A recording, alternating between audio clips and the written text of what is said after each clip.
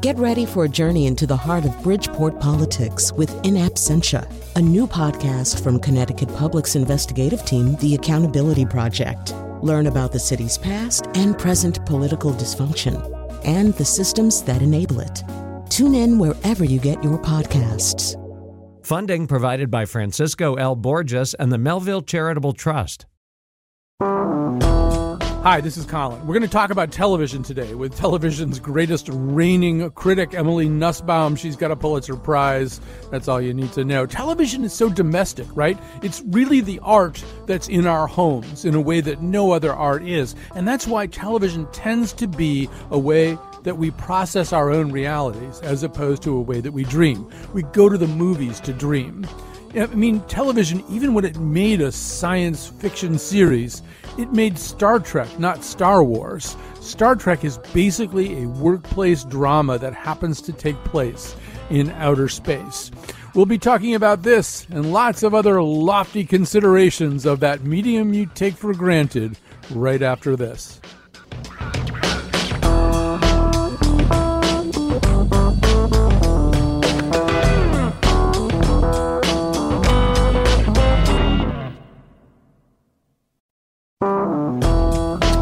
Hi, this is Colin. So there's a throwaway line in Emily Nussbaum's new book, I Like to Watch, subtitled, I have to pick it up to read that part, subtitled Arguing My Way Through the TV Revolution. And the throwaway line occurs in the middle of her interrogation of product placement, which is now known as product integration. And it's a fascinating piece in the book, but she discovers an interesting bit of product integration on the show 30 Rock involving a product called Soy Joy. And it's an easy thing to miss because Nussbaum, like me, has never heard of Soy Joy. It sounds kind of like a funny product name that Tina Fey would make up. So she winds up mentioning this, that she's never heard of Soy Joy, to a woman whose job it is to get exposure for products like Soy Joy. And the woman says, in exasperation, "Do you watch television?" Which is a really funny question to ask Emily Nussbaum. Of course she does. She won a Pulitzer Prize for watching television and writing about it for The New Yorker. She's with us for the whole show today. And before we let her speak, let's go back in time to 1958, when probably only white men were allowed to speak anyway. And my dog's getting very excited about the show, too. Here's Edward R. Murrow speaking to the Radio Television News Directors Association Convention, October 15th, 1958. Our history will be what we make it. And if there are any historians about 50 or 100 years from now, and there should be preserved the kinescopes for 1 week of all three networks, they will there find recorded in black and white, or perhaps in color, evidence of decadence, escapism, and insulation from the realities of the world in which we live. We are currently wealthy, fat, comfortable, and complacent. We have currently a built-in allergy to unpleasant or disturbing information, and our mass media reflect this. But unless we get up off our fat surpluses and recognize that television, in the main, is being used to distract, delude, amuse, and insulate us, then television and those who finance it, those who look at it, and those who work at it may see a totally different picture too late. Well, thank God we finally fixed that wealthy, fat, comfortable, and complacent thing. We just elected one of them president and let him run the country. But Emily Nussbaum, in a way, Murrow is setting up the notion of a TV revolution, if there can be one, if there will ever be one. But it is worth noting that old view of television, that it was, basically not any good unless proven otherwise. Yes, I think that was definitely the attitude that people had toward television. And in the book, I try to talk about the changes in that. But I have to say, a lot of the concerns that people had about television early on were completely legitimate. I mean, the concern was that it would sedate people, that it was an essentially commercial thing, that it wasn't really art because it was driven by advertising, and that it was essentially formulaic. It was just there to kill time. And I think those anxieties about television have carried on, and they still, operate today. Although at this point, it's so radically changed as a medium in general. But that particular idea that television is only worthwhile if it can prove itself as educational and positive.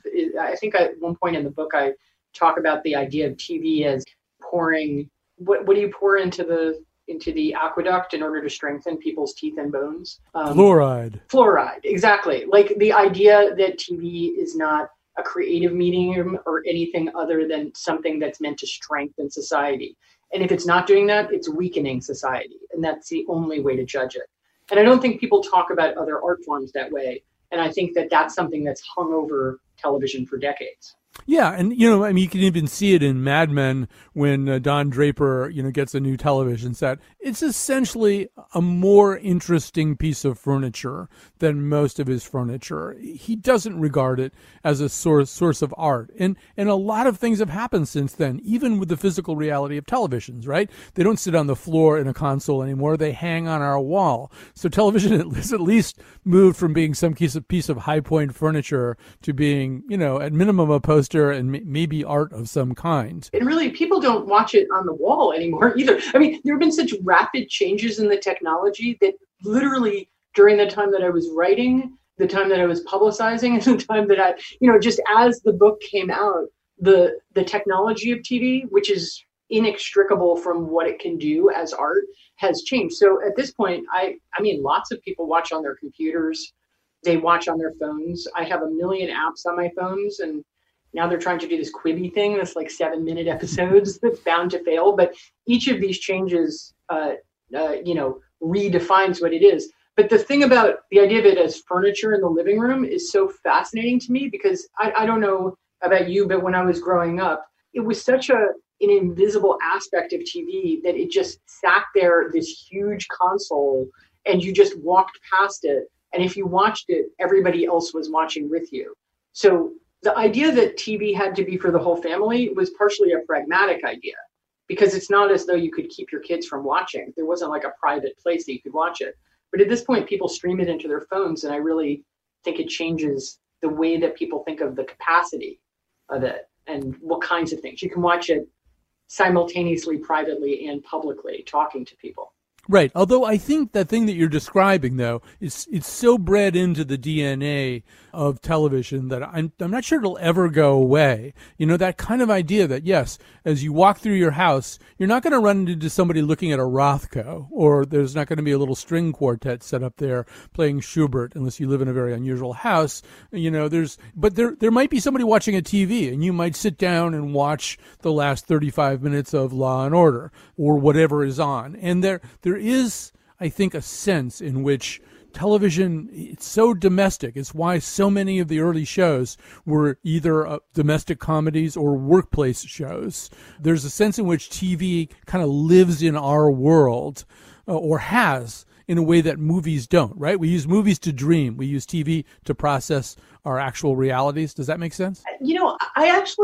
I think that's too broad. I mean, first of all, I think movies do a lot of different things, but there's so many different kinds of television that it's hard to summarize it that way. I do think people use television to dream. I think that it's a place where we talk out loud about things and it has a public quality, but there's certain kinds of TV that feel, I hate the word cinematic because it's a weasel word, but the nature of TV is something that's not merely driven by sitcoms and workplace comedies as much as I like them. I mean, it's just broadened so much. So I don't think it can be summed up in that way. It's weird because people are always like, for a while when I started writing about TV, people would come up to me and say the classic, like, I don't even own a television, but I like blah, blah, blah. And I do think that that's faded somewhat, that idea. But the truth is there are lots of people who don't own a television in the way that you're talking about, where you walk in and you see someone else. That said, I think you're absolutely right about the domesticity of TV and how it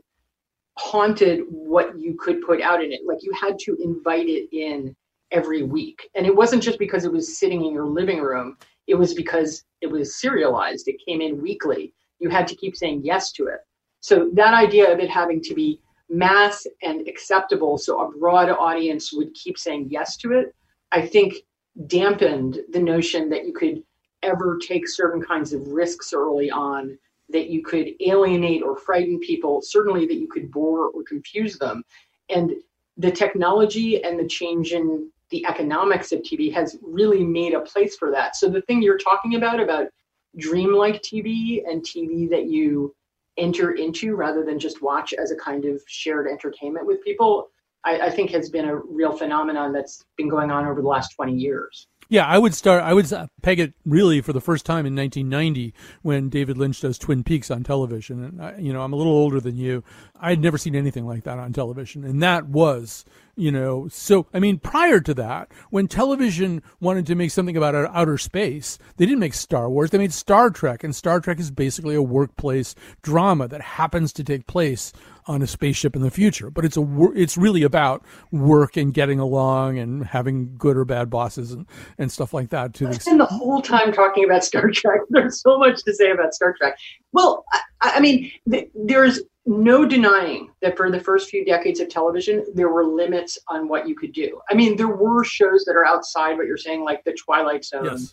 Was a show that was able to do things in terms of it had to fold its politics into the sci-fi because you simply weren't allowed to talk about certain things on television. But I actually I'd love to talk about workplace shows because I agree with you that they are the DNA of TV. But I have this, in that crazy Monty Python, My Theory, Which Is Mine feeling about workplace shows. To me, I get frustrated when there's constant comparisons of television to movies and books. Even though I'm very interested in movies and books, I feel like for a long time there was this idea that the only way to elevate TV was to say, this is so good, it's not really TV. It's like a movie, it's like a book.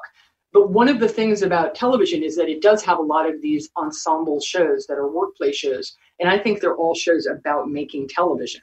I mean, I think whether you're watching CSI or whether you're watching 30 Rock, where it's overtly true, all of those shows are shows about the problems of collaboration. They're about having an eccentric showrunner / genius / doctor or whatever running a team of eccentrics and trying to get them to do something together. And that's how TV is made. And it's different than how other art is made. And so I think that struggle to collaborate and create something good and original is baked into TV. So you see it appear over and over again in different forms of TV. It's the part of TV that seems autobiographical to the lives of television writers, and sometimes literally breakthrough shows are often shows in which people are working through their problems making good TV. So you get the Dick Van Dyke Show, which is a way of the people who worked on the first sort of hip TV comedy, Your Show of Shows, talking about their experience. But I think this is true on shows like The Office as well. I mean, I think that that's one of the appeals of office shows in general. It's interesting what you say about Star Trek feeling more like an office show than everything else, because I always thought it was about patriotism and American values in this very appealing kind of seductive way. Yeah, I guess. Rather than a workplace thing, although I guess that's true too. My theory has always been the second iteration of Star Trek, the Jean-Luc Picard one, that's the place you wish you worked, right? Where the boss is incredibly enlightened. People really respect one another's differences. People, see each other's strengths and weaknesses in very forgiving ways. And that the first Star Trek with Captain Kirk, that's where you do work. The boss is kind of violent and sexually out of control, and the science guy is estranged from his emotions, and the tech people are lying, and there's this kind of hysterical, medical human resources guy who catastrophizes everything. I don't know, man. It's a wonderful place to work. First of all, everyone's incredibly sexy. There's this uptight professor from Gilligan's Island, repressed scientist that you're just excited to see. Not scientist, but what is Spock's job actually? Close enough. We don't have to know the title. I'm just saying, there's tribbles. It's fun. I don't think of it as akin to literally The Office with, the original British version of The Office, where it's actually a misery to be there. It seems very exciting. You get to visit other planets. Only the minor characters ever die. People are constantly being forced by magic spells to kiss. I think that it's a very appealing workplace environment. No, you make a great hold up under HR. Right. So. You make a great case. So in the 1990s, we really start to see more experimentation and things that are kind of different, whether it's Twin Peaks, whether it's X-Files, whether it's like something like The Simpsons. But one of the sort of quantum leaps for you is Buffy the Vampire Slayer. Let's hear season 1, episode 6. The premise is that there's a high school field trip to the zoo, and now Buffy's friend Xander is being weird and a bully, and she goes to her mentor Giles to try to figure it out. And so here is that exchange. Testosterone is a great equalizer. It turns all men into morons. He will, however, get over it. I cannot believe that you, of all people, are trying to scully me. There is something supernatural at work here. Get your books. Look stuff up. Look under what? I don't know. That's your department. The evidence that you presented me with is sketchy at best. He scared the pig. Well, he did. Buffy, boys can be cruel. They tease. They prey on the weak. It's natural teen behavior pattern. What did you just say? They tease. They prey on the weak. I've heard that somewhere. Xander has been acting totally wiggy ever since we went to the zoo. Him and Kyle and all those guys, they went into the hyena cage. Oh, God, that laugh. Are you saying that Xander's becoming a hyena? I don't know. Or been possessed by one? And spoiler, later the hyena-possessed guys eat the principal. So, Emily, talk Buffy to me. Okay, I'm so excited that you played that scene, because not only is the pack, as you know from the book, was my conversion episode. I always talk about how TV critics have backstories like supervillains where they were bit by a television show. And in my case, it was Buffy, and this was the episode. And it's not broadly considered, I think, to be the best episode of Buffy. But the weird thing is I actually watched this episode last night because I just started watching the show with my kids. I felt like they were old enough to watch Buffy, and as a good parent, I felt that I should bring them into the circle of love. So we watched this episode, and it was very satisfying to watch because, as I think from that dialogue, it's obvious, it's a very silly and campy show that works with these sort of outrageous setups, kids being possessed by hyenas. I mean, I don't know whether it comes across from that scene, but the weird thing about this episode is it's the episode where the show turns. Because as Scooby-Doo, like literally, as the episode is, like literally, again, spoilers, it turns out that the zookeeper is responsible for the whole thing. He practically pulls off a mask. Incredibly dark things happen on the show, but there's this overlap in tones between sort of teen comedy and rom-com and sitcom and gothic stuff and sci-fi and fantasy with this broader metaphor that's genuinely about, in a lot of ways, what it's like to be a teenage girl in a predatory world. And that's what happens in this episode is her best friend, he basically tries to rape her because he's possessed by a hyena. And in the end, a major character on the show dies and is specifically eaten by people, which was really, at the time that the show came out, a shocking turn. But I realize that now that we've all seen Game of Thrones and a million other incredibly horrific pieces of violence, the 1997 eating of an assistant principal, or I guess he was the principal, doesn't seem like a big deal. I think this episode really holds up as a big turning point for TV. But the main thing about Buffy for me is that it is the one show, and this was before I was a TV critic, that I was a fan of, like in a very crazy fan-like way. Like I was online all the time talking about it. And I call it the show that turned me into a TV critic. And the reason was, I think it's a brilliant, complicated, sophisticated show that does all sorts of ambitious things, both for its period and for now, and was very influential.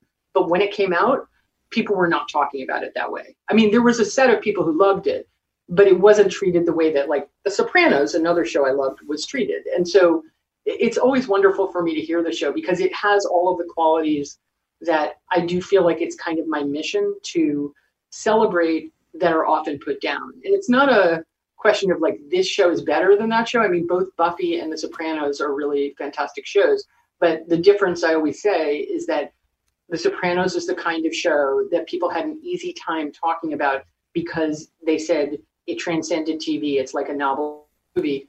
And Buffy is very much a TV show. As you can even hear from that clip, it has a much more, formulaic dialogue sound. And when you watch it, it looks very cheesy. But really holds up to me, and I have enormous affection for it. So yes, and there's a way. I remember I had sort of a pivotal moment with Buffy, and I can't quote you chapter and verse, but there was one episode where they basically had fended off some kind of incredibly apocalyptic threat.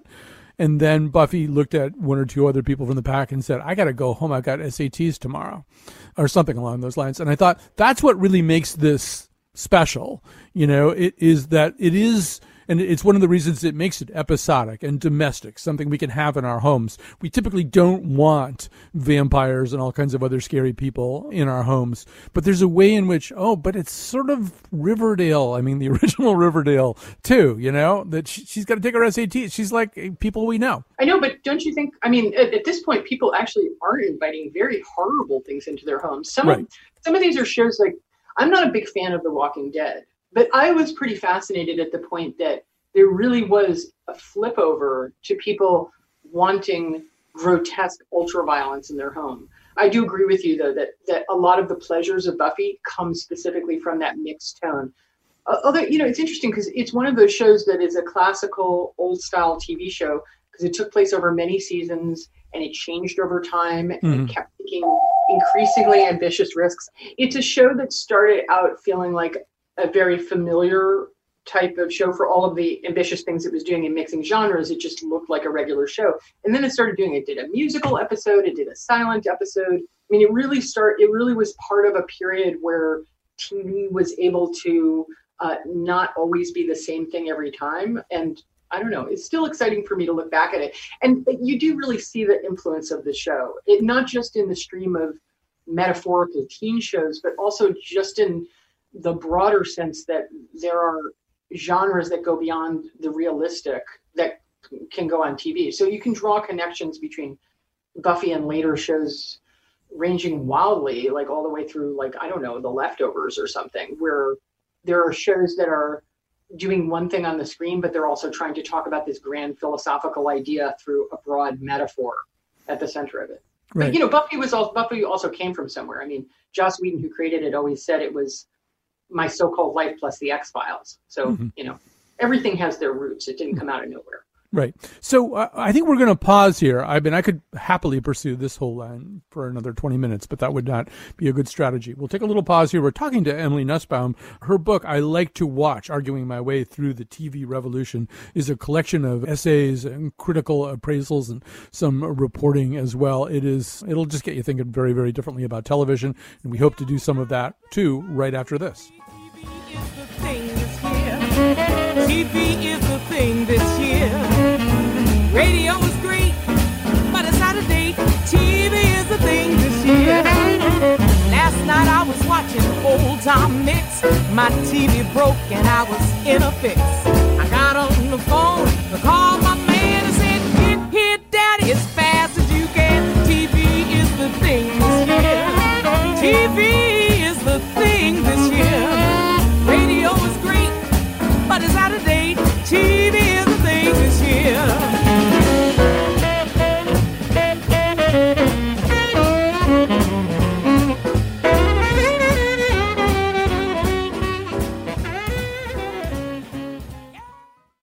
All right, so we're back with Emily Nussbaum. We're going to shift gears here to a woman comedy writer who, in my opinion, basically is like the Charlie Parker of comedy or the Mozart of comedy in the sense that she has really kind of resyncopated the way that comedy is done and bent the whole genre to her aims. And that would be Tina Fey, both in 30 Rock and Unbreakable Kimmy Schmidt. And I couldn't be a bigger admirer of Unbreakable Kimmy Schmidt.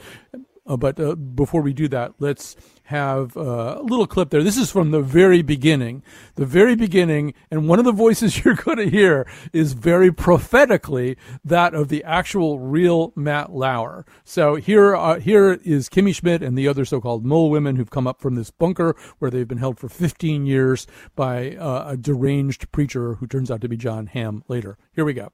Unbreakable, they alive, damn it, it's a miracle. Unbreakable, they alive, damn it, but females are strong and they're the subjects of that viral video, and joining me now for their first exclusive interview, the Indiana Mole Women. Ladies, welcome. Thank you, Bryant. For years, you were told by Reverend Richard Wayne Gary Wayne that the world had ended. Yes.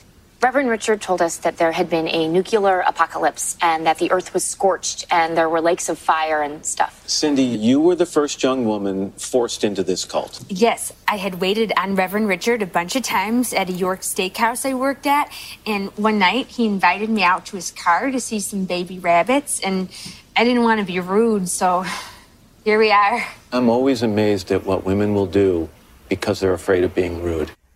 All right, so it lands a little bit differently with the 2020 version of Matt Lauer. But I also want to quickly point out Cindy Picorni there, played by Sarah Chase, who grew up not far from where I'm sitting. You know, Hartford actually is the Tigris and Euphrates of American television comedy. Norman Lear grew up here. So did Michael Schur, who most recently created The Good Place. So yeah. Well, I don't know. I have my own theories about Unbreakable, but I'm not the Pulitzer Prize-winning TV critic. So you talk. First of all, I literally danced to the song while you were playing it. So it shows that it definitely carries on.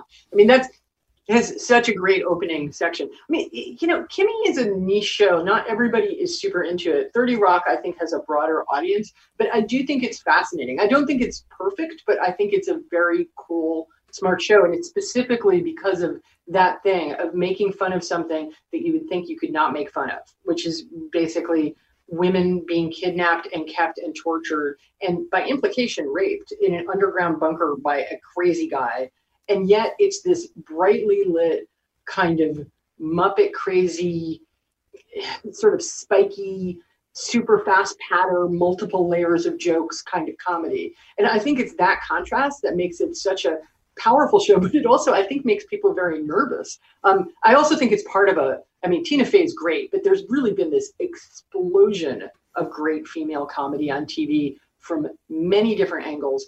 And I don't think it's that shocking that a lot of it actually deals with trauma and sexual abuse and sexual trauma as part of the subject matter, because to me, that's part of putting more female stories on TV. It's not the only story about women, but it's, you know, comedy is about what's shocking and upsetting, and this is one of the things. But this show is very original in the way it deals with it, because it's not you could absolutely watch it, and I think a lot of people have, without necessarily seeing what's right under the surface, which is Kimmy as a survivor who has PTSD and is, although there are literal jokes about it in the show where, like, she wakes up in the middle of the night and tries to stab people. Right. So it's hilarious. It's a great show. But have you watched? There's this new show by Michaela Cole called "I May Destroy You." It's very different. I mean, Kimmy Schmidt is very much a sitcom. It looks and feels like a sitcom, and actually, it looks and feels not like a network adult sitcom, but kind of like one of those Disney Channel shows that's sort of like a tween, highly lit, brightly lit. I May Destroy You is all over the place, but it has a comedic aspect, and it's also about a rape victim. It's much more explicitly about one, but I think there's been like a real expansion in terms of the kinds of subject matter people are allowed to talk about on television. And the exciting thing about this is just that it's women creators doing it. Like Amy Schumer did this a lot on her show also. So those are some of the things about Kimmy Schmidt, but I think this is it's exciting both because there are more female creators who use a broad range of aesthetics to do this, and because I happen to be a fan of using comedy to punch through taboos and deal with unsettling topics in ways that are able to say new things and not just teach and learn. Like this is a destabilizing show, and I'm interested in a lot of destabilizing comedies, so this is a good time for me. All right, we're going to take our second and final break here. This is, as I feared, going way, way too fast. But Emily Nussbaum is here. It's good when a radio show goes fast from the audience's point of view, obviously. We'll take a break. We'll talk more about her book, I Like to Watch, when we come back. I bought a bourgeois house in the Hollywood Hills with a trunk load of $100,000 bills. Man came by to hook up my cable TV. We settled in for the night, my baby and me.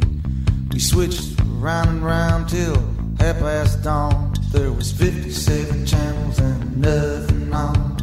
57 channels and nothing on.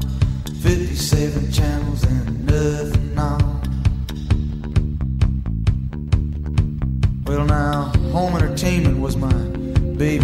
so I hopped into town for a satellite dish. I tied it to the top of my Japanese car. I came home and I pointed it out into the stars. A message came back from the great beyond. There's 57 channels and nothing on. 57 channels and nothing on. 57 channels and nothing on. All right, so we're back. I quickly have to thank Kat Pastor. She's there in the studio, making it possible for others of us to work remotely. Kat's the person producing the show in the studio. The person who produced this episode is Jonathan McPants. He's the person who pulled all these fascinating clips together and persuaded Emily Nussbaum to come join us to talk about her book, I Like to Watch, Arguing My Way Through the TV Revolution.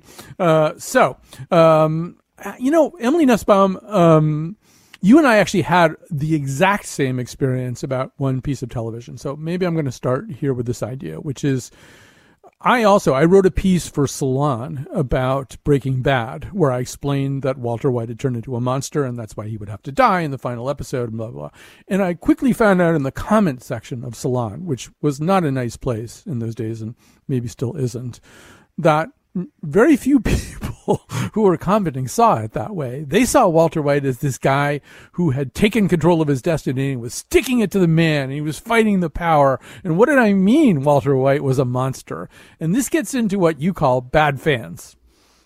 Yeah, it's an interesting thing because there's this theory that I put forth that I call bad fan theory, and I discuss it in a different context in the book. I discuss it in terms of All in the Family and the way that people reacted to Archie Bunker. So I don't think it's just about Breaking Bad. But no. The interesting thing, no, I know. I mean, it's a broader issue on TV, and it has to do, to me, with the thing about creating a television show that two different audiences read in two different ways. And this is frequently true with anti-hero shows. It's not true with every one of them, but I think it's kind of baked into having a character that is both a morally repulsive person and a tremendously charismatic center of action who drives the show and is sort of there for you to both judge and relate to. And there can be brilliant shows like this, but I think Breaking Bad started as a kind of a moral response to this, where it was supposed to be about him as a monster.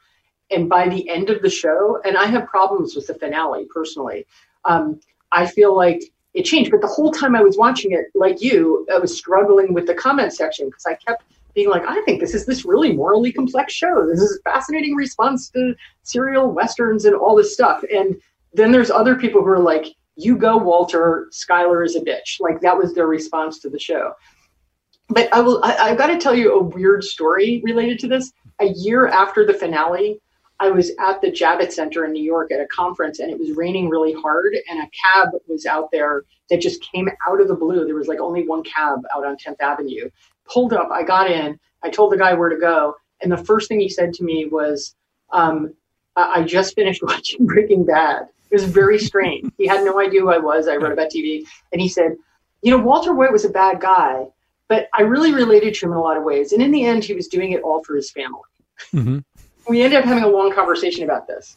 The one thing I will say is at the time that Breaking Bad ended, I was taking advantage of my role as a critic to say, TV creators can't say this, but I will say this. I feel like some people are watching the show wrong.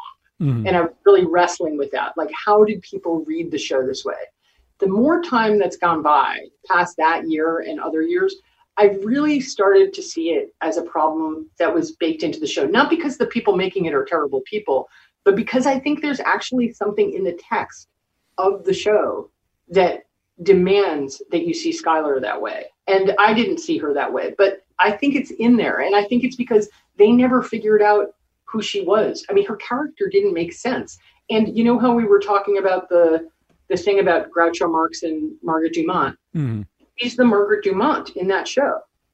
And it didn't have to be that way, but it was. And I think it's because they were so concerned with the thing they were saying about Walt and about the freedom of his rebellion and all of these kinds of things, that Skyler had to be the symbol of this sort of gross, know-it-all, health-oriented, liberal American rule system that he was rebelling against. So she didn't really get to be a person with a story of her own. And by the time they got to her, it didn't work. So I think it's a brilliant show that has this like poison streak in it, which is, I don't know, it's fascinating to me. But Right, I know other people disagree and they really like the finale and they feel that if anybody reads it that way, they're wrong. But I've actually come to think that it's something that happened in the writing room. But I don't know. What do you think? Well, first of all, I did a stage thing with Vince Gilligan and some other people, and he seems like such a nice person. It's He's so nice. I did a stage thing with him too, and I had the same thing. By the way, this is actually where it came from. I did this stage thing. They did a series of the episodes in New York at a huge venue, and a guy in the audience got up and he said, "Hey, Skylar's so awful. Like, it really makes it difficult to root for their marriage." I was like the moderator, and I said, "Wait, why would you root for their marriage?"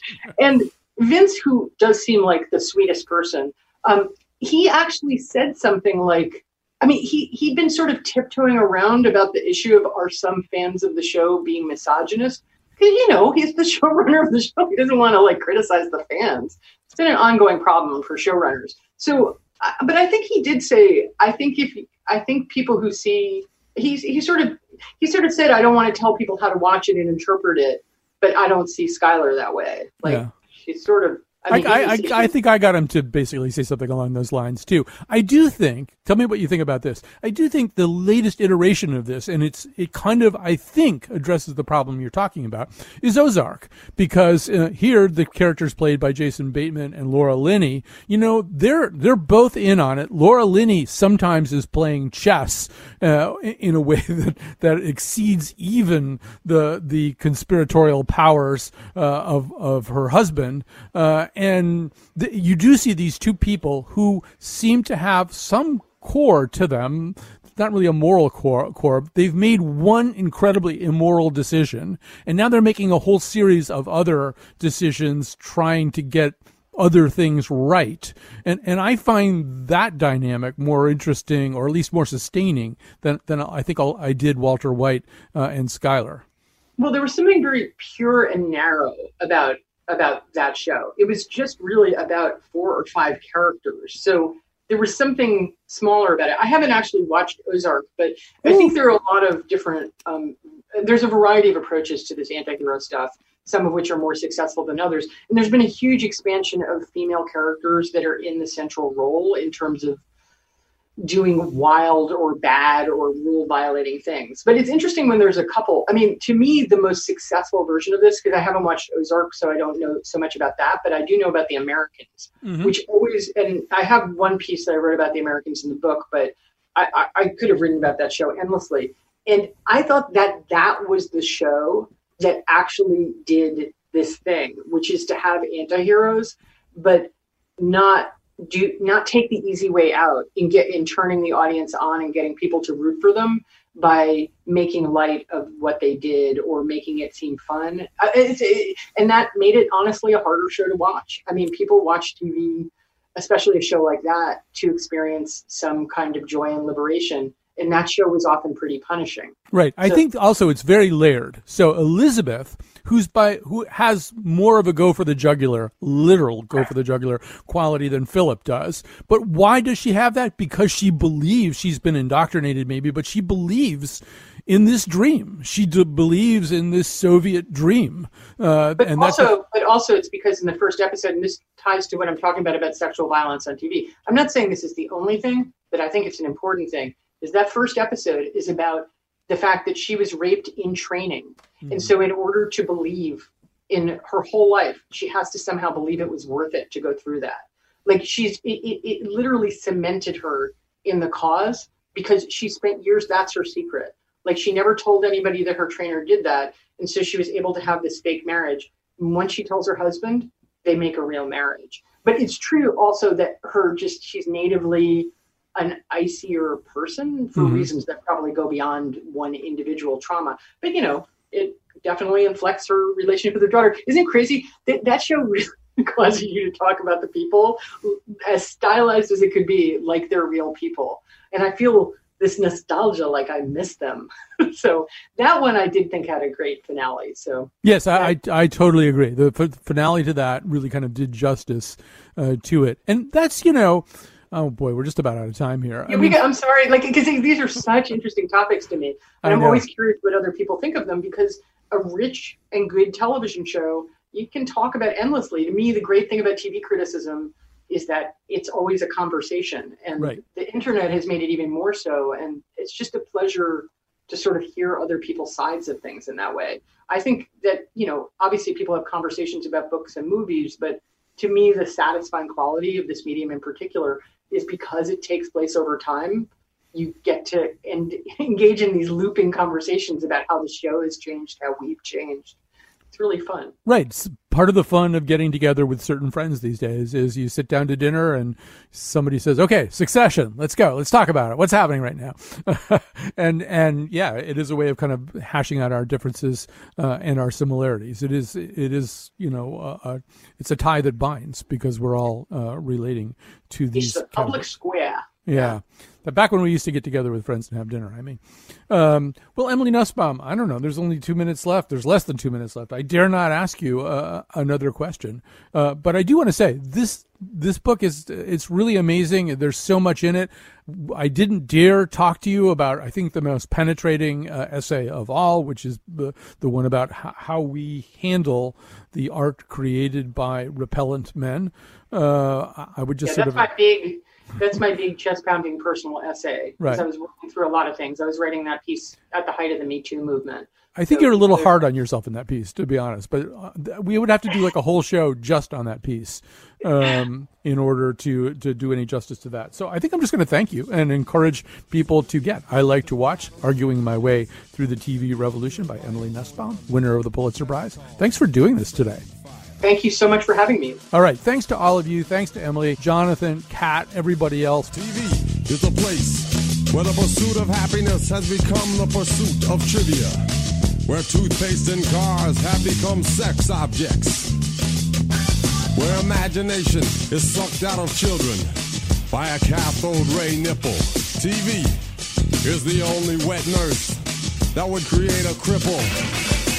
Television, the drug of the nation, breeding ignorance, feeding radiation. On television, the drug of the nation, breeding ignorance and feeding radiation. On television, the drug of the nation, breeding ignorance and feeding radiation. On television, the drug of the nation, breeding